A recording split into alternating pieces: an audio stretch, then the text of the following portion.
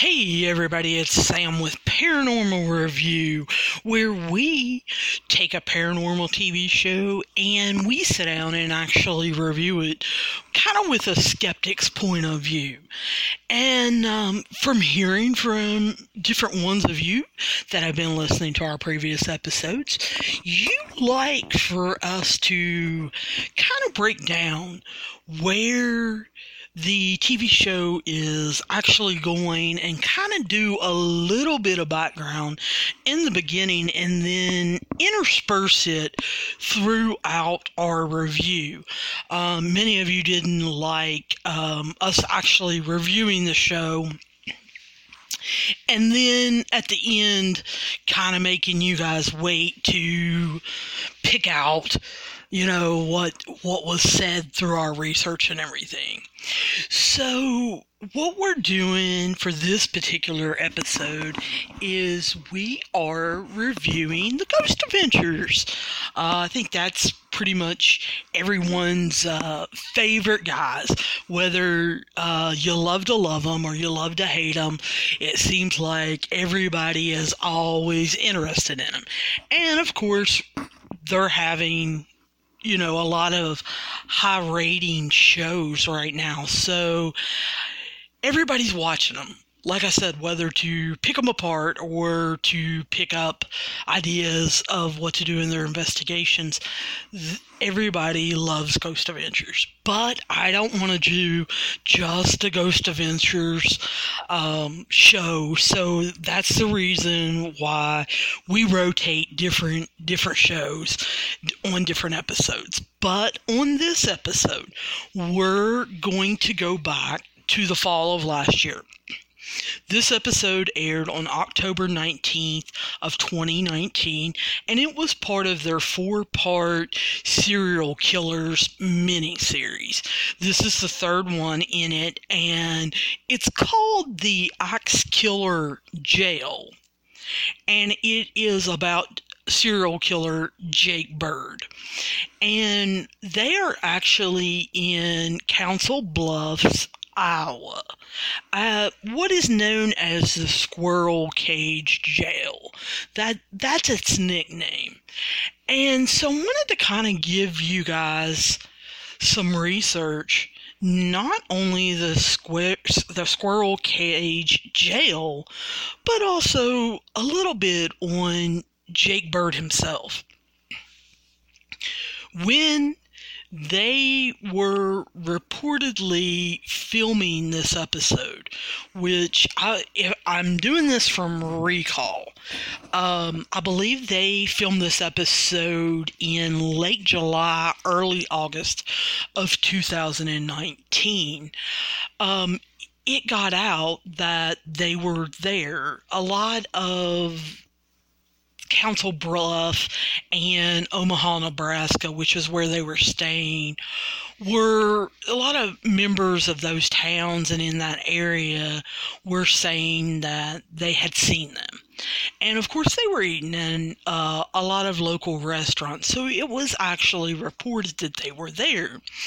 On a lot of groups that I'm a member of and some internet sites that I look on, I remember back then people saying, "Oh, I hope they're going to the Squirrel Cage Jail." I had never heard of it, but I guess with people in Iowa and Nebraska, and I guess basically the Midwest area, it is a place that they've been trying to get different paranormal groups to actually investigate on TV for years. They've asked different groups to publicize it and everything because in that area they believe it to be haunted. Now, this jail was built in 1885 and it was an active jail until 1869. It was placed on the National Register of Historical Places in 1972, only 3 years after it wasn't used as a jail anymore. The historical places of Iowa and Council Bluffs, they actually bought it and they turned it into a museum. They wanted to save it due to its architecture, but also its history. You can actually go during the day. Please check their website for times because it's open different times on different days.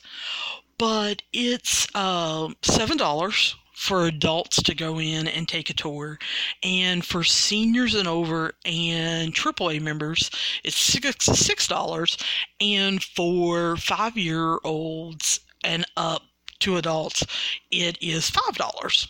5 and under are free. But it is been studied. People have wanted to see it. Like I said, also for its architecture. It's called the Squirrel Cage or Lazy Susan type of jail. It was one of only 18 revolving jails built in the United States. And like Ghost Adventures shows in the very beginning, it is a kind of cylinder where they could put prisoners and turn the cylinder and only allow one cell basically to be open at a time, and you could only get to that one particular area. It was built at a cost of $30,000, and it has 3 floors of revolving.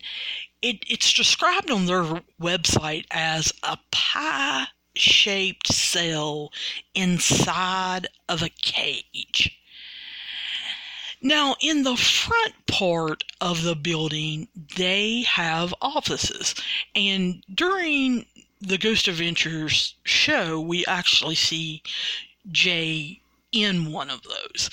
But it had offices for a jailer, for a kitchen, for trustee cells, which were actually inmates that a jailer may trust for certain reasons, for good behavior, or they weren't in for violent crimes or something like that. And then there were quarters for women.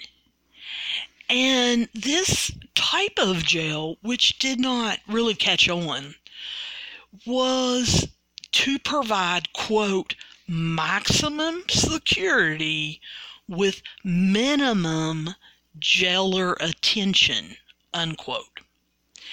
And what they saw was that 1 or 2 jailers would actually be on duty along with a trustee. And they felt like you could keep even violent criminals in this particular jail due to the security, because of the revolving type cylinder that the prisoners were in. Today, though, only 3 revolving jails remain, and all are being preserved as historical places and are used as museums. Now, this particular jail, when you get on their website, when you actually type in Council Bluffs Jail or you type in Squirrel Cage Jail, you can go to their website. They do have paranormal tours. And the tours kind of depend on what nights you choose. If you choose Sunday through Thursday, you can get a 4-hour paranormal investigation from 8 p.m. to midnight for $140 for 4 people, and then $35 for each additional person. Or you can choose an 8-hour paranormal investigation from 8 p.m. to 4 a.m. for $210 for 6 people, or $35 for each additional person.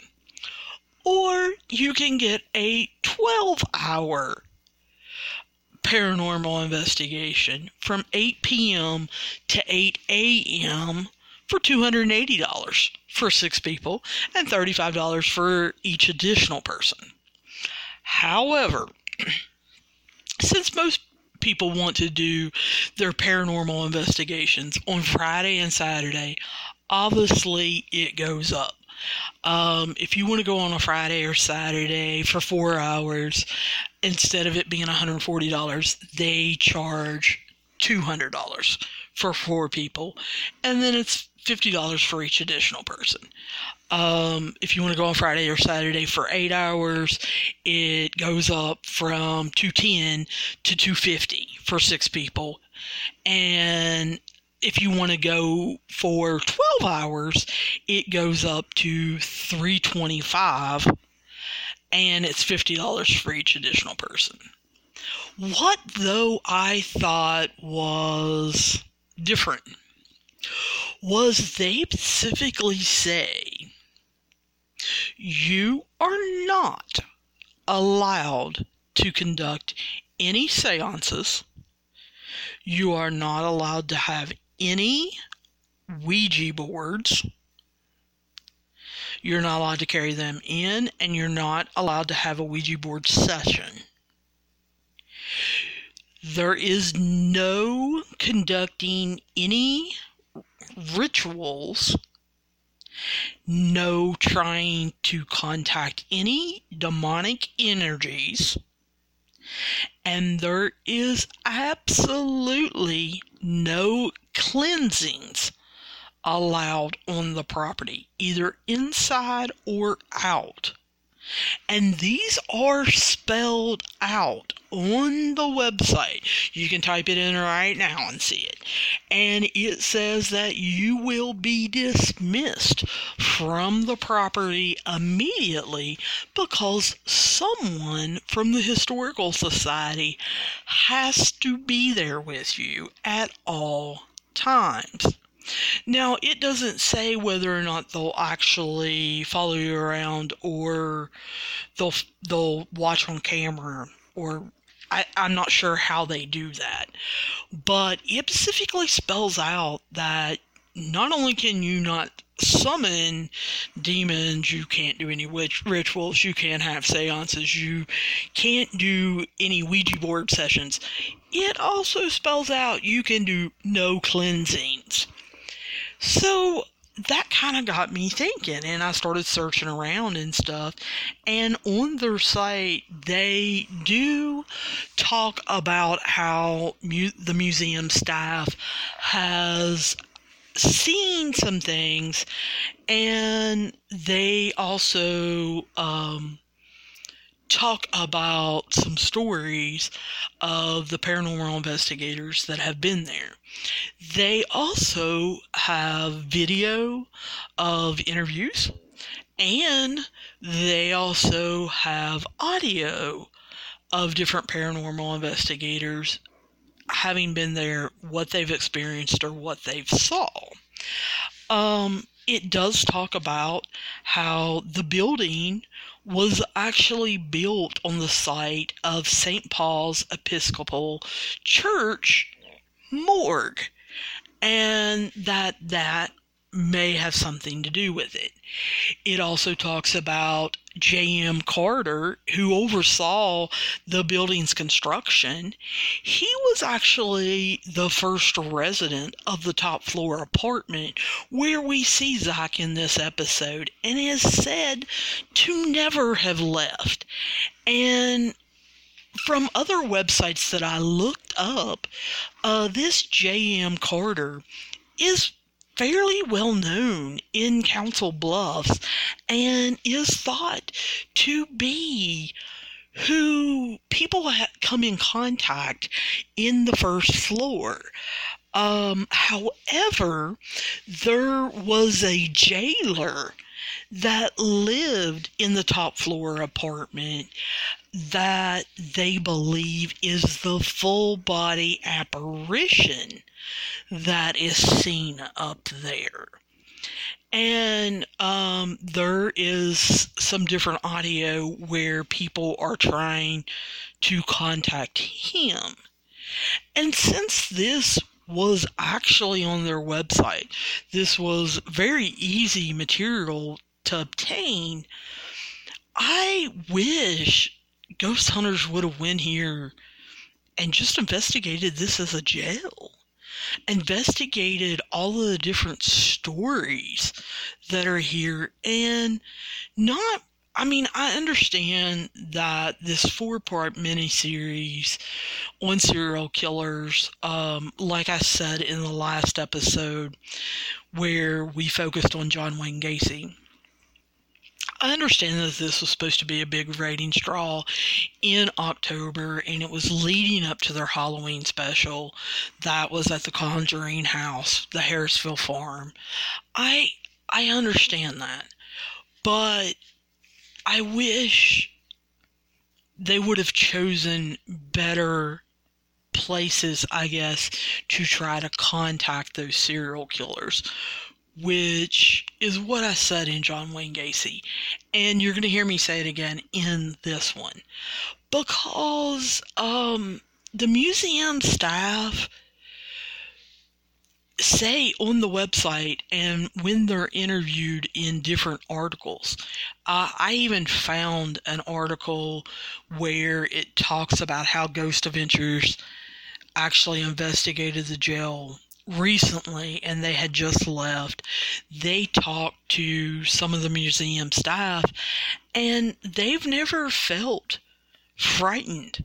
They've never felt like they've been in danger. They've seen strange lights in jail cells.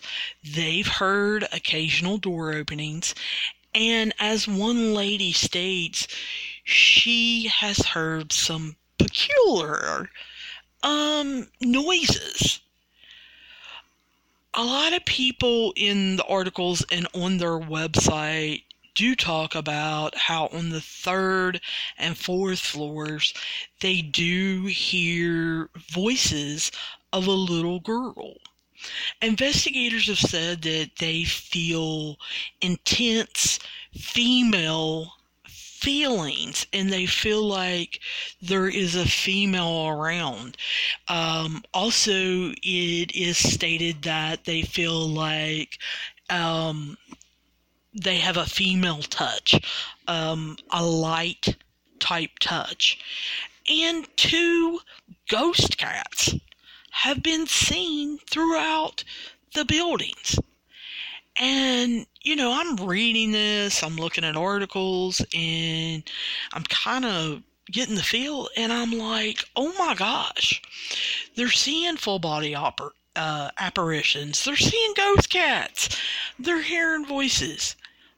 This is such a cool place. Why didn't Ghost Adventures just go into this cold, not look for Jake Bird, not do anything like that? Just do one of your old style investigations where there's 4 of you going to get locked in and you're going to explore it. I wanted to see that.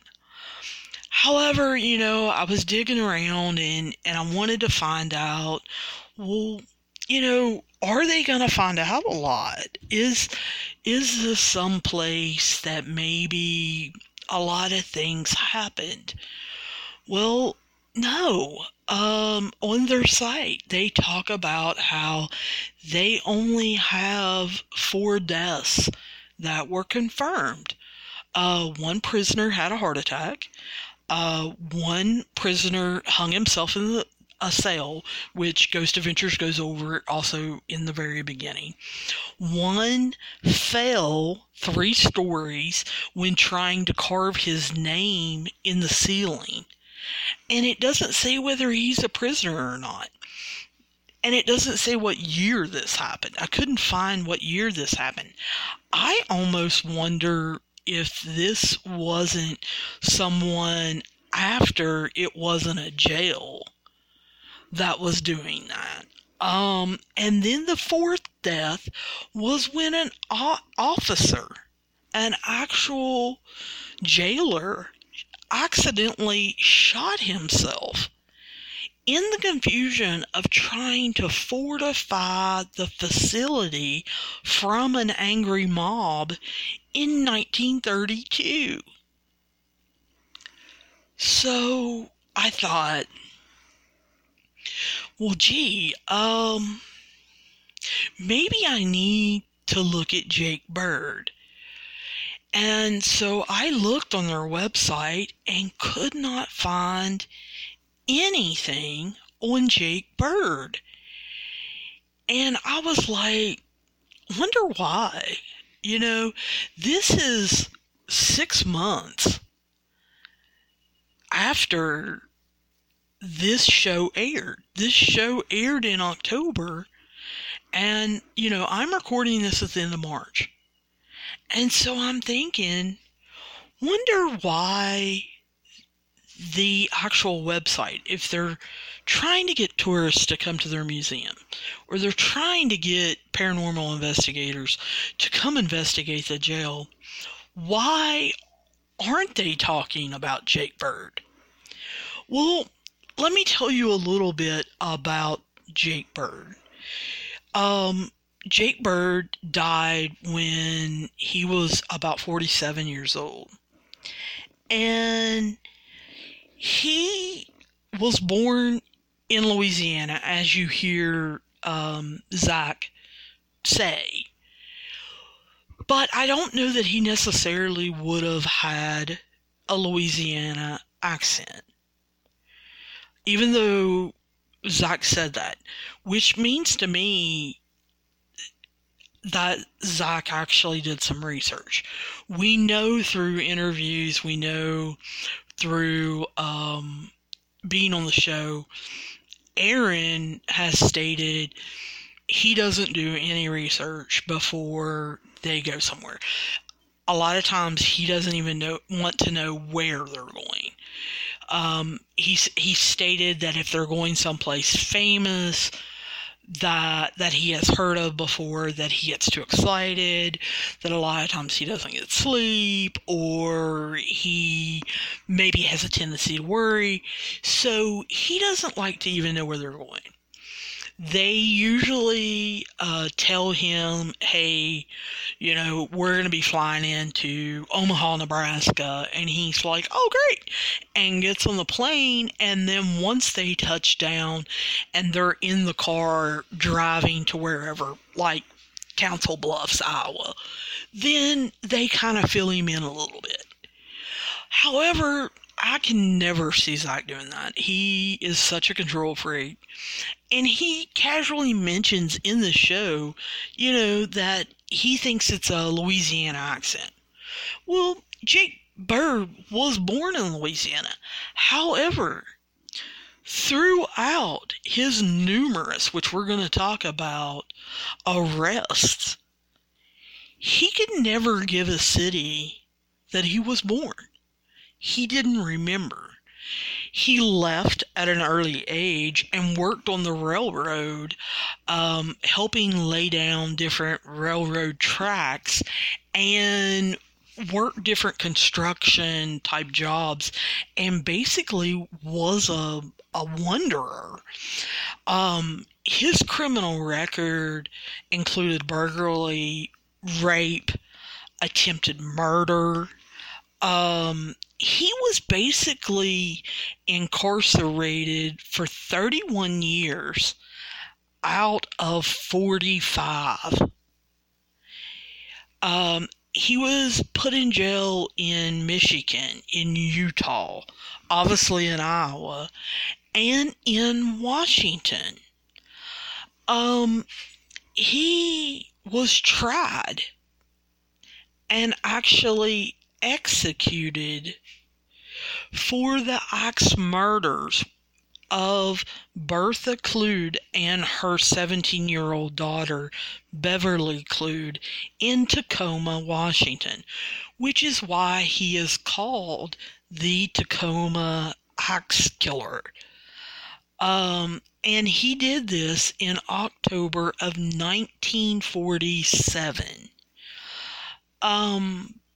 When they caught him on October 30th of 1947, and they started interviewing him, he actually started almost self-confessing to murdering, he thought, around 45 to 46 different people. And he ended up being hung in Washington State Penitentiary in Walla Walla, Washington on July 15th in 1949. So like I said, he was captured for the murders in October of 1947, but actually didn't die until 1949.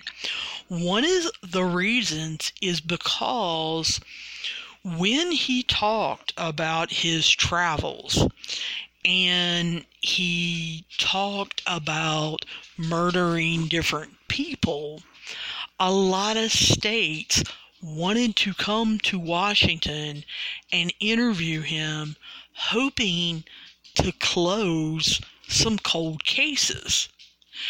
Because when they started interviewing, he said he actually killed people in, now get ready for this, Jake Bird said that he killed people in Florida, Illinois, Iowa, Kansas, Kentucky, Michigan, Nebraska, Ohio, Oklahoma, South Dakota, and Wisconsin. That is quite a murdering spree. Out of the 45 to 46 people that he self-confessed to murdering, however, the states that actually came to interview him could only confirm 11 other murders based on his information. Now, he had detailed information on all these different states, murders in all these different states. However, they weren't actually able to confirm them. Like I said, he was found guilty, though, for murdering 2 people in Washington. Now, the actual people that Zach talks about in this episode, he was actually captured back in 1929. And from what I could find, he was in the Squirrel Cage Jail in Iowa from February to October of 1929. Now, Zach doesn't go into that. Zach doesn't go into the fact that he was there around 7 months. And he wasn't found guilty of attempted murder. That's just how long it took his trial to take place. The woman that he was put on trial for attempted murder said that a black person attempted to murder her and her husband. And she, at the time, could not identify him. There was a trial, and like I said, he wasn't convicted. He, from the newspaper articles that I could kind of find, it looks like Jake Bird actually was released in October of 1929 from the Squirrel Cage jail. He would have been 28 years old. Now remember, I said he died like at the age of 46 or 47. Do we think that he even remembers the Squirrel Cage jail after I've told you all the states he was in where he murdered people? I told you he was in jail 31 years total. This 7-8 month stop in Iowa's jail, I don't think he probably even registered for him. He seemed like a guy that was literally always in trouble and getting caught for doing something.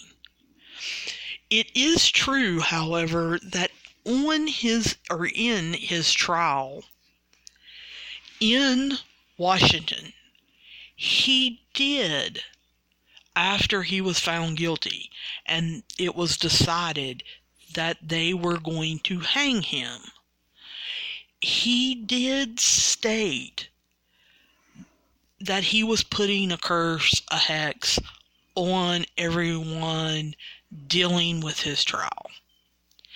And it is also true that the 6 people involved were had mysterious deaths.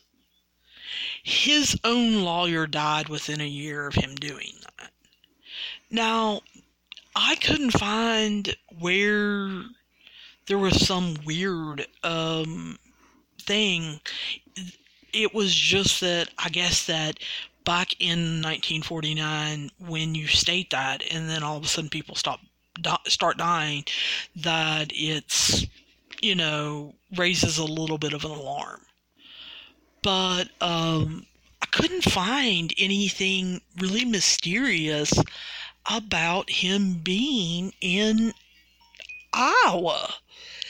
So then it leads me to the question, why go to this place, the Squirrel County Jail, the Squirrel Cage Jail, where so many people want paranormal investigators to come and investigate? Does the Ghost Adventures crew choose to do that, but search for Jake Bird, who was there 7 or 8 months? It just doesn't make sense to me, especially when there are other stories there. And like I said, they have paranormal investigators that are on video, on audio, on their website, talking about seeing a full body apparition.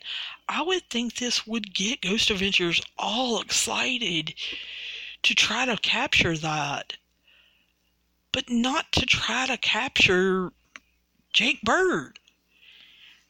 So let's kind of start talking a little bit about the episode.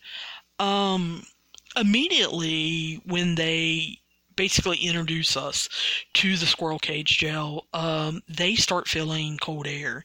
And then Billy immediately gets EMF spikes on a new device that I haven't seen.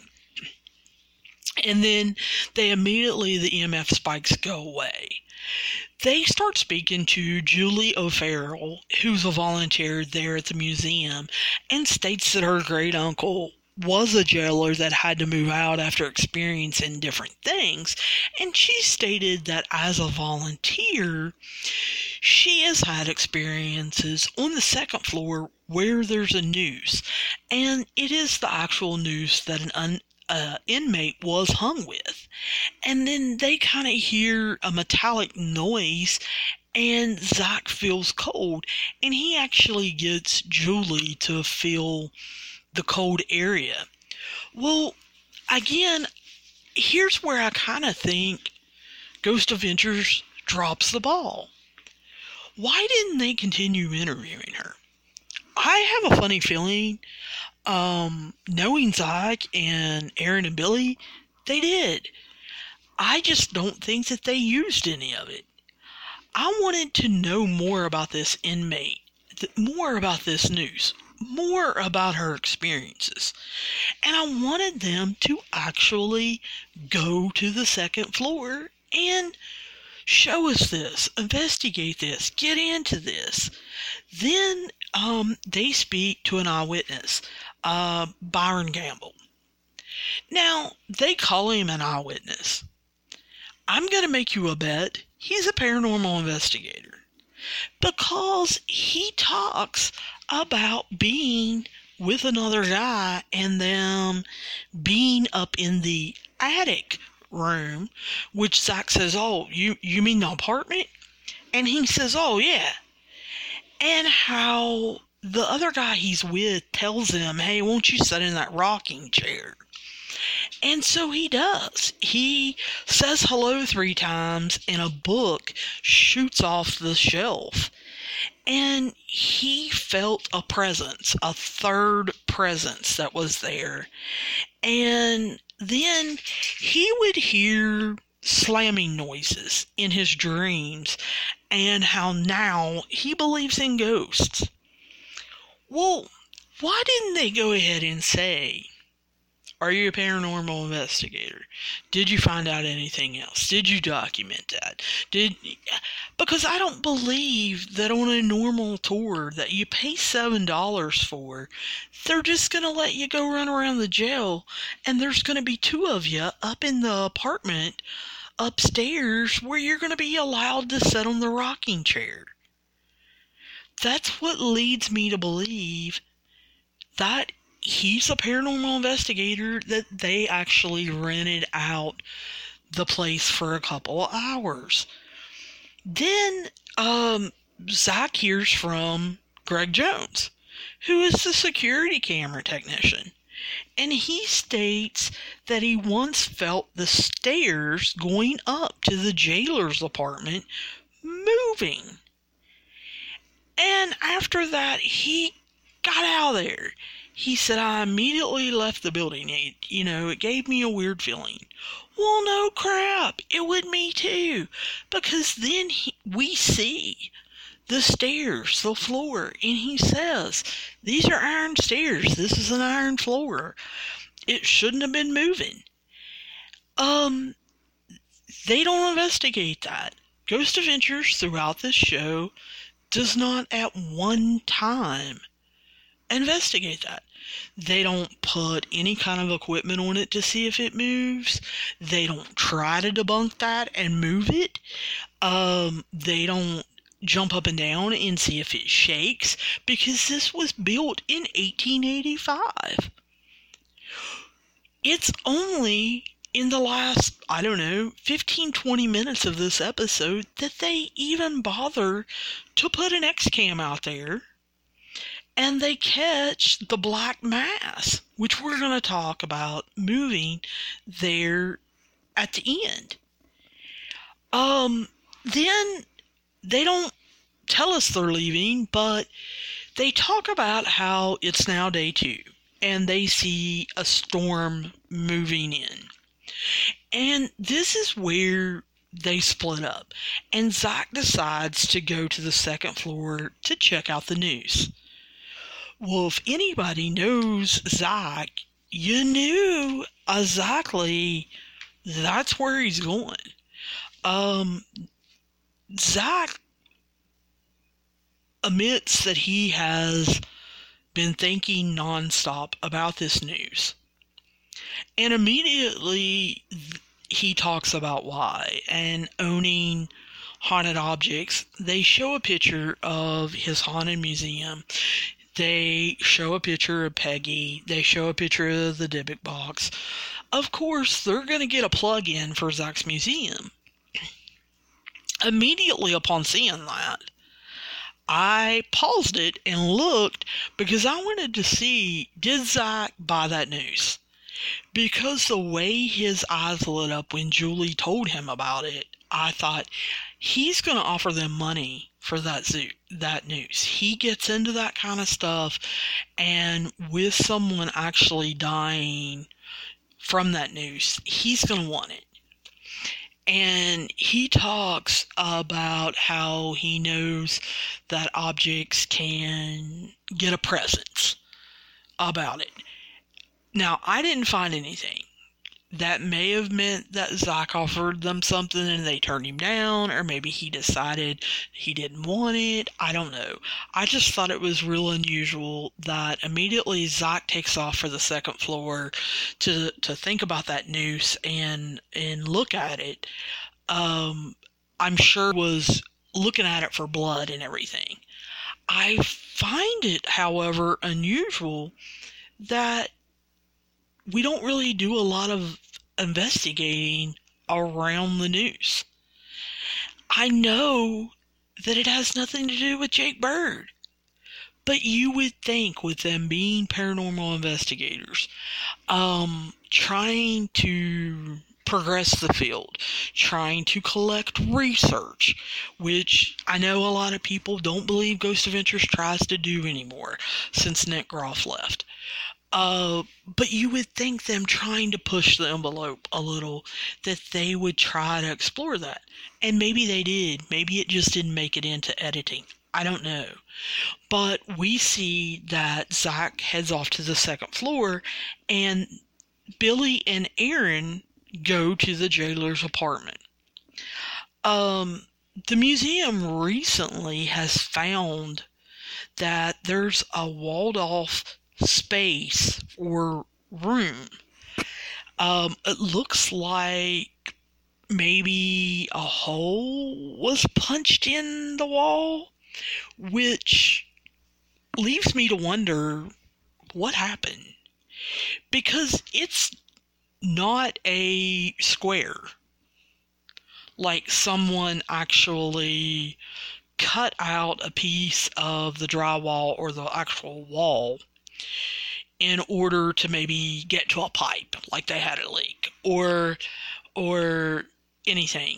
It kind of almost looks like someone was maybe hanging a picture and put a hammer through it and then hit it a couple more times to make it bigger and look around in it.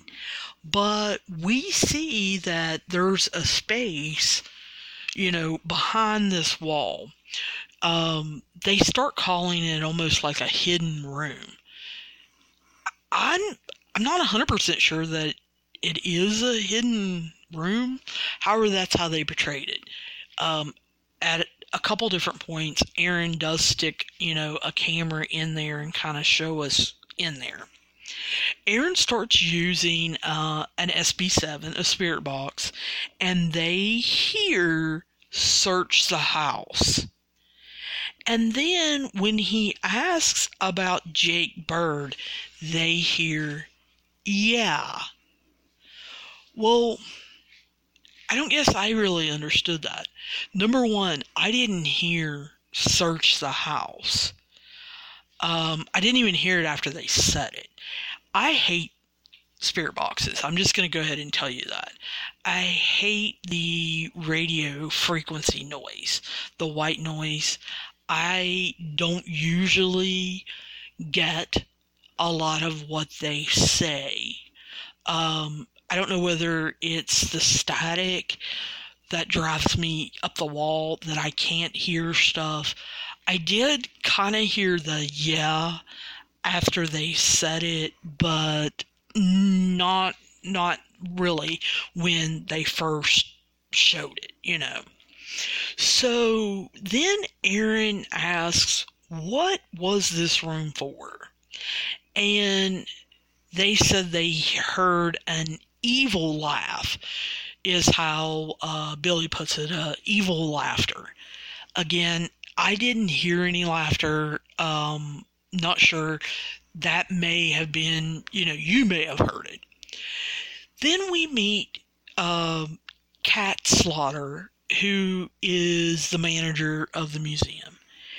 And they sit down, and it's obvious that they've already reviewed the audio evidence before sitting down with her, because they know what's coming and what they heard and what they make out.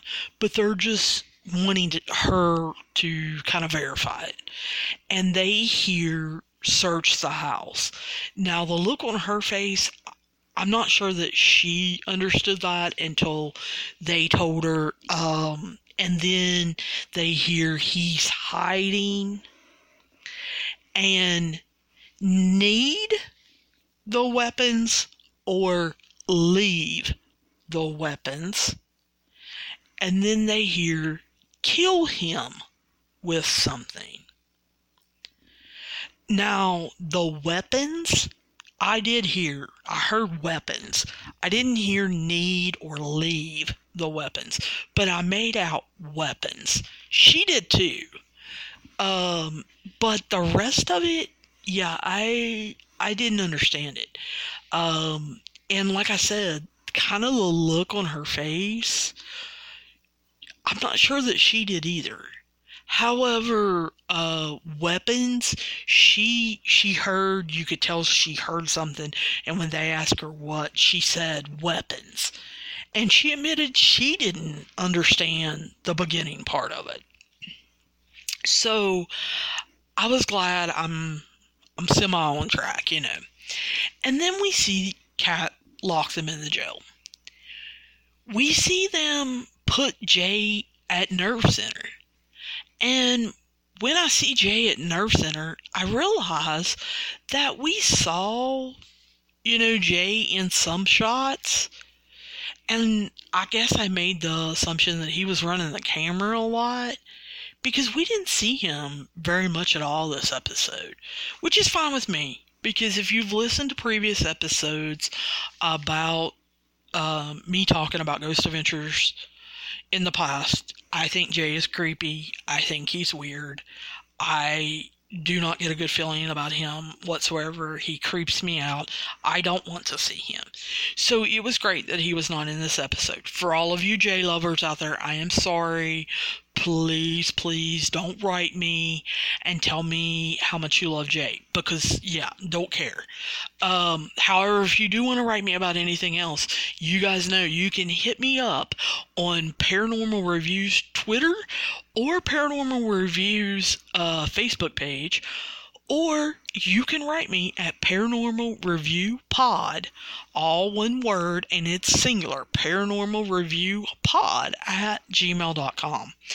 But Zach decides he wants to field test a piece of brand new equipment from Gary Galka.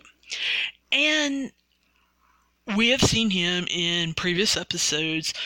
They even did an episode about the Galka family and why he started creating different pieces of equipment. This piece of equipment, I'm not real sure about.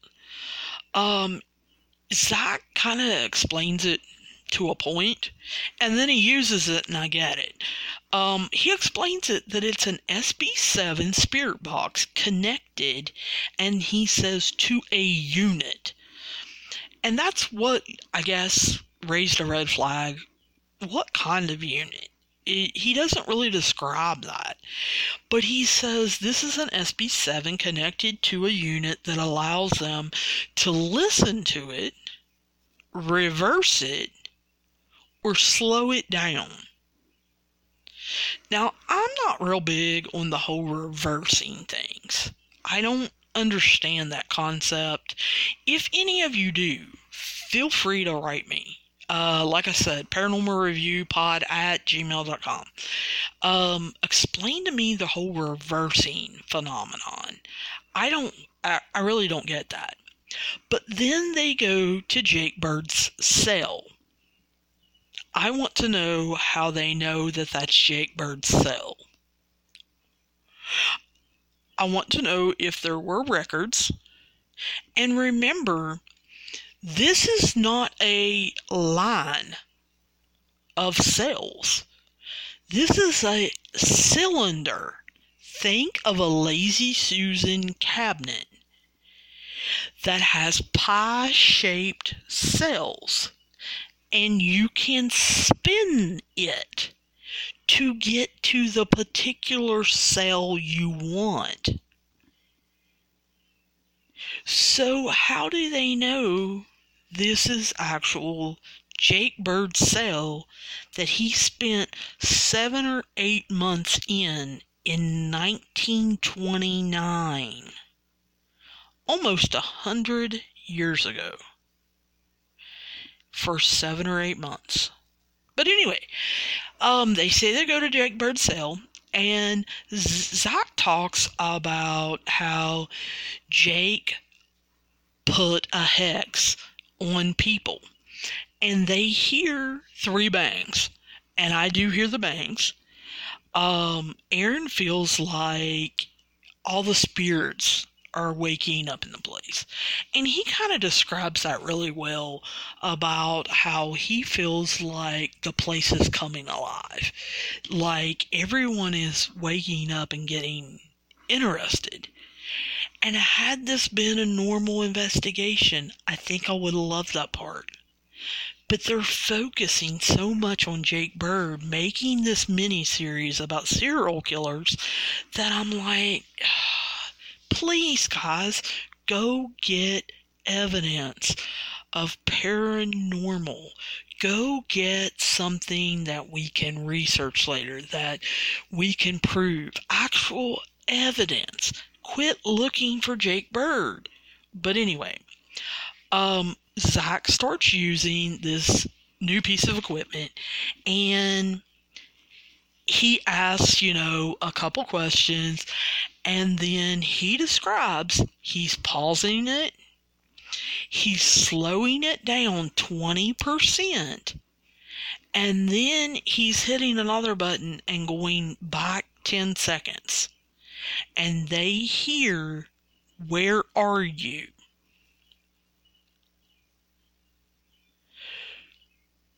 So, I'm trying to process how I want to explain this, because I don't get it. Why on a normal SB7 can we hear static? Can we hear interference? We can hear white noise. We can hear radio stations. And they can make out something like search the house. But yet, on this new piece of equipment, Zach has to slow it down by 20% to hear, "Where are you?" Does that mean certain spirits we don't get because they say things too fast, or they talk fast? Or why does slowing it down not make it talk slower? Why does it sound like I'm talking now?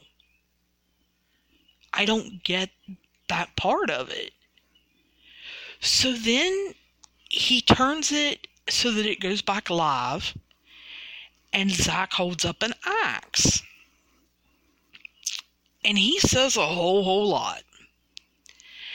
And then he turns on the SB7, which I thought was on all along, but not. And he asks, "How did you make the husband do that?"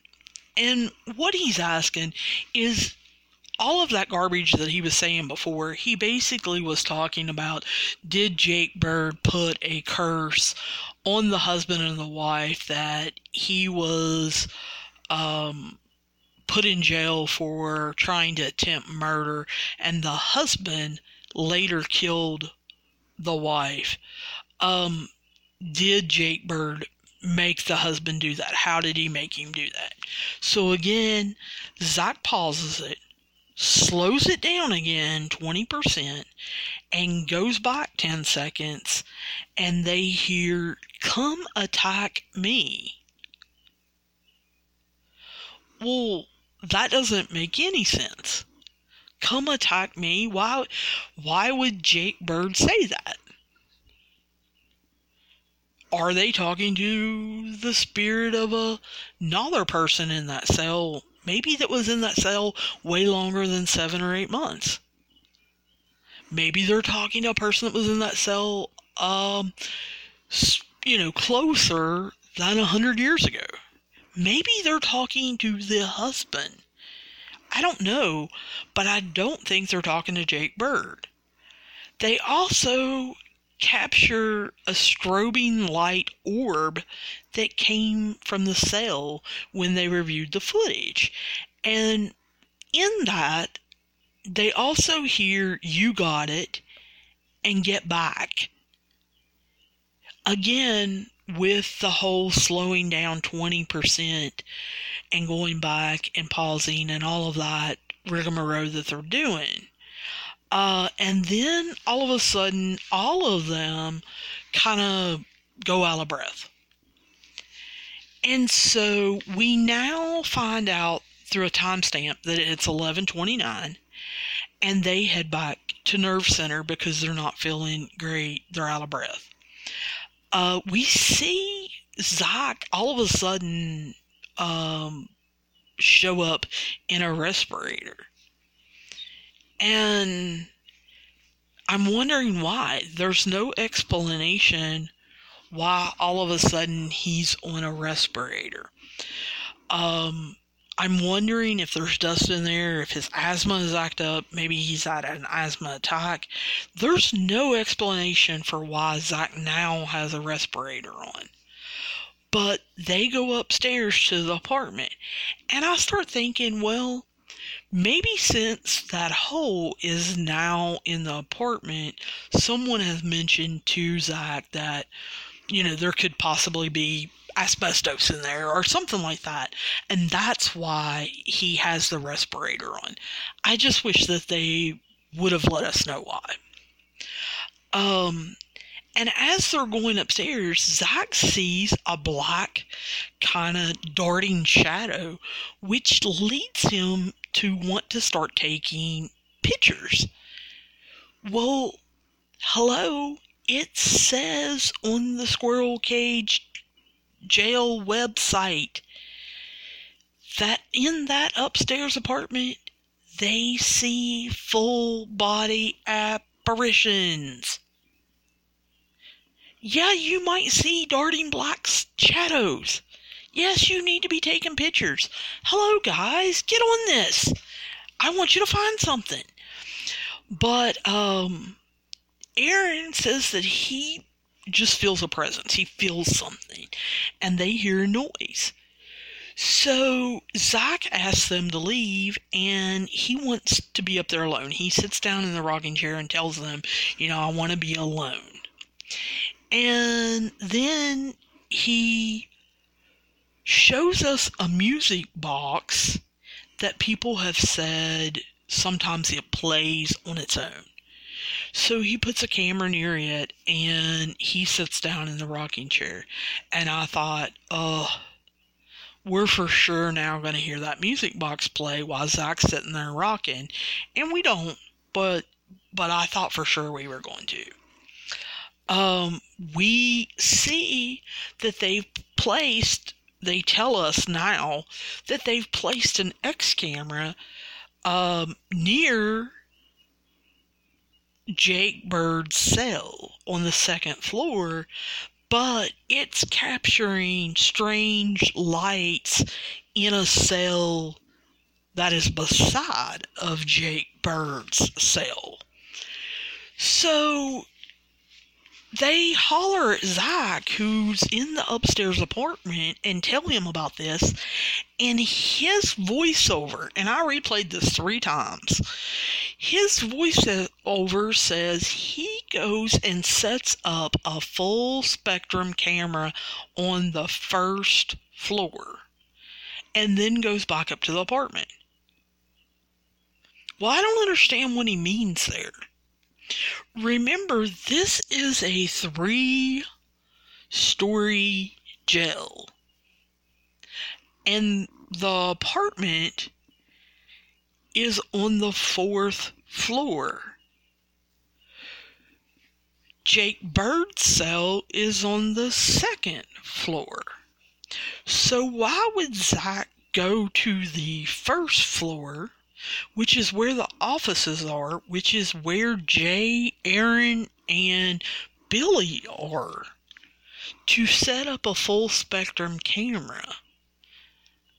And then they capture a black mass moving under the stairs leading to that upstairs apartment.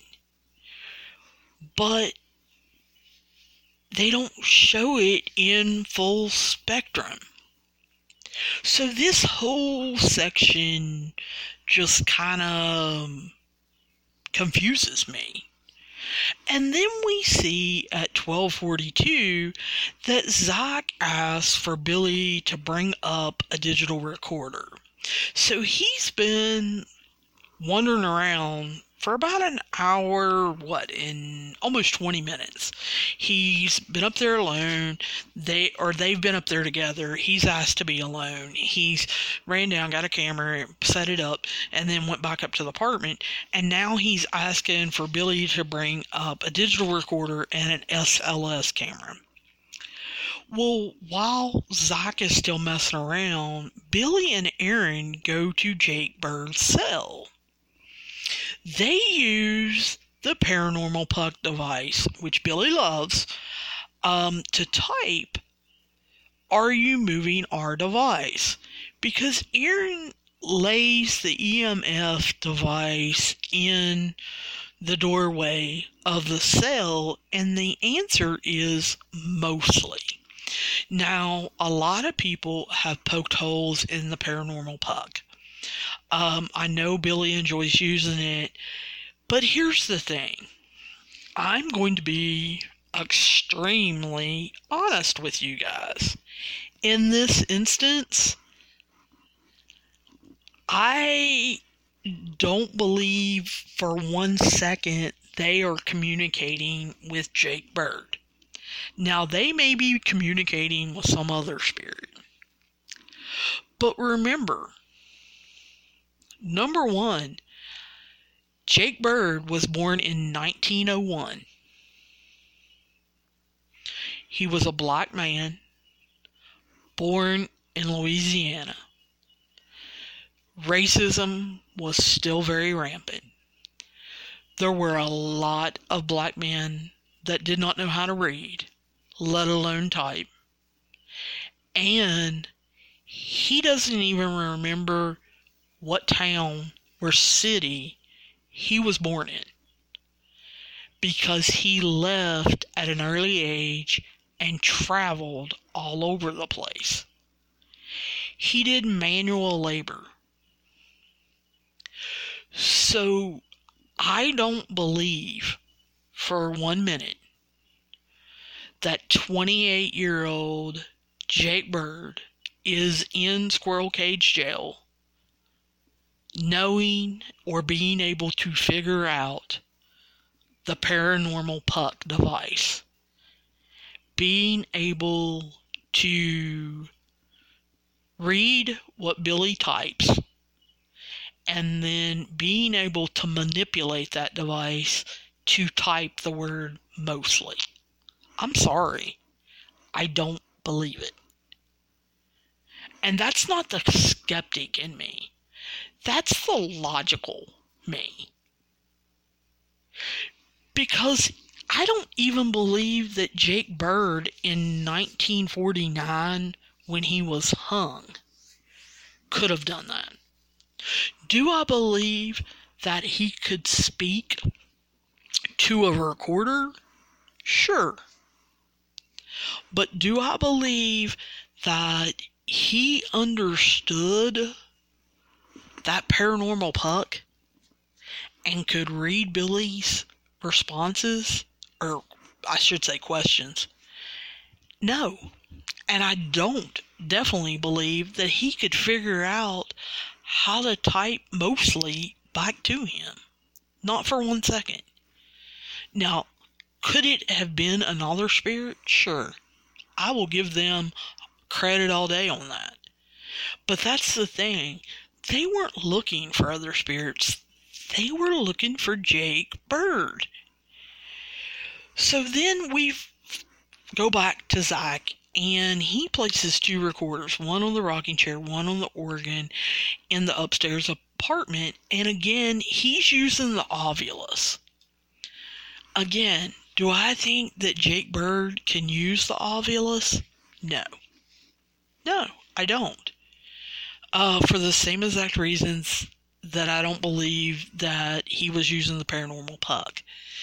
Now, do I think someone else could? Yes, definitely. So that's why I think Ghost Adventures should have expanded this investigation that they're conducting. I don't think they're getting any evidence of Jake Bird. None. Are they getting evidence of other spirits? Yes, maybe. I don't even know that we can call it that, though. But anyway, the word choose pops up, and then the words Faye and Jackie pop up. Well, why didn't they investigate that at all? Why didn't anybody research that? Is there a Faye and Jackie that have lived in that apartment? Is there a Faye or Jackie that work on the staff? Is there a Faye and Jackie that were important to the town? But they didn't go anywhere with that. And if you did research it and you didn't get anything, admit that. But otherwise, why show it? Anyway, then Billy and Aaron decide to go down to the basement of the jail. And they use a static detector that I've never seen them use. And they hear some thumps. And then Billy said that he's going to use a new equipment pod. And Zach and Billy start kind of describing this as a faster SB7, a spirit box that scans radio frequencies, whether they're analog or they're internet, they don't say. But it can go up to 10 times faster. So it's supposed to be, I guess, more evidence.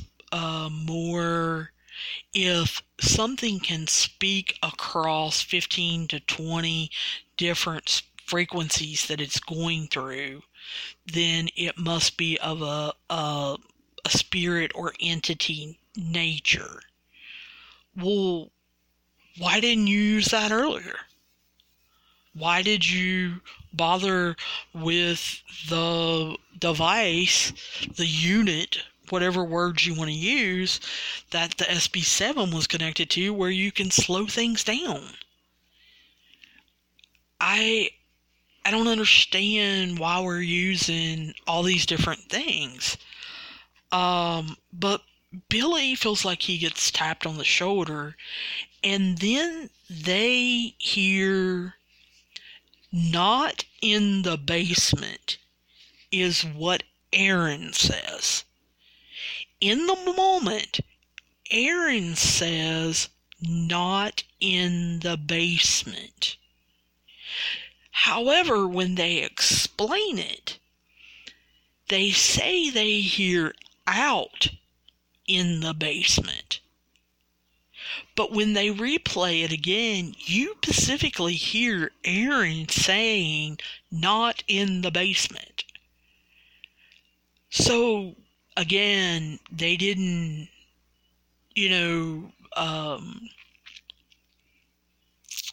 call attention to the differences there. They didn't explain themselves. When they ask if any cellmates are there, Aaron's comment makes more sense. Not in the basement. But Billy then asks, "Who are you?" And they get, "Is there a name?" And then they hear, "I'm," and they can't make it out. Now, it just is real unusual to me. I wish they would have used both. Why can't you use both? Why can't you use the SB7 that is connected to the device, the one you can slow down 20% in replay, plus the one in real time? But anyway, Billy says, "I challenge you to come through this device." And they say they hear Jake Bird fight. I didn't hear either one of those. Billy then asks if this is Jake Bird, and the response is that a demand? And then they hear a laugh.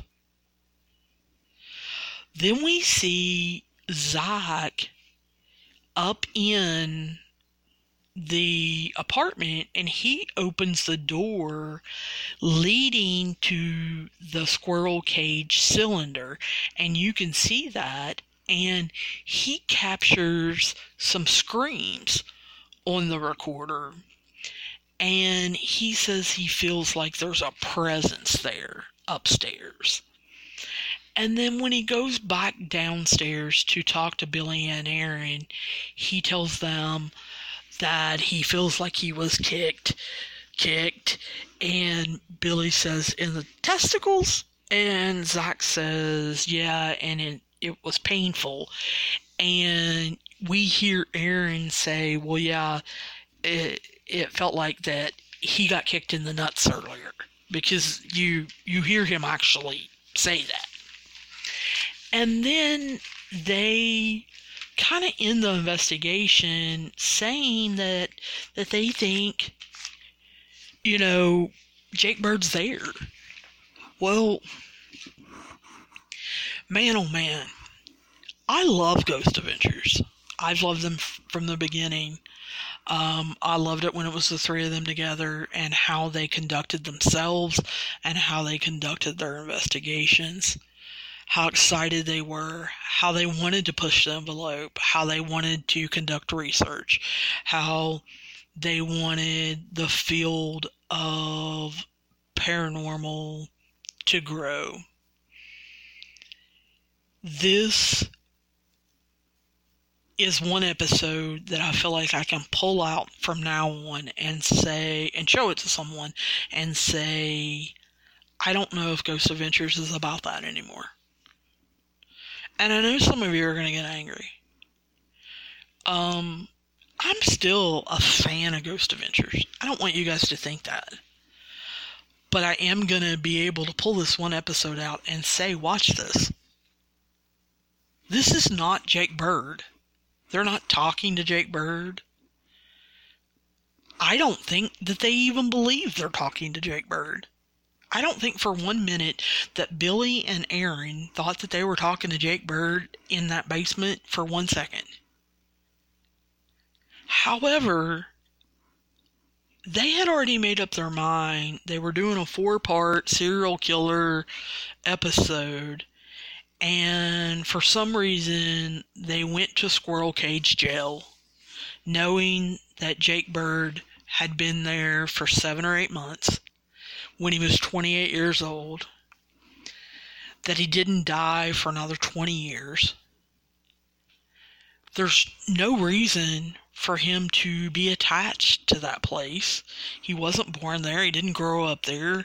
The love of his life wasn't there. He wasn't killed there. He didn't have some traumatic event there. There's no reason for his spirit or entity to be there.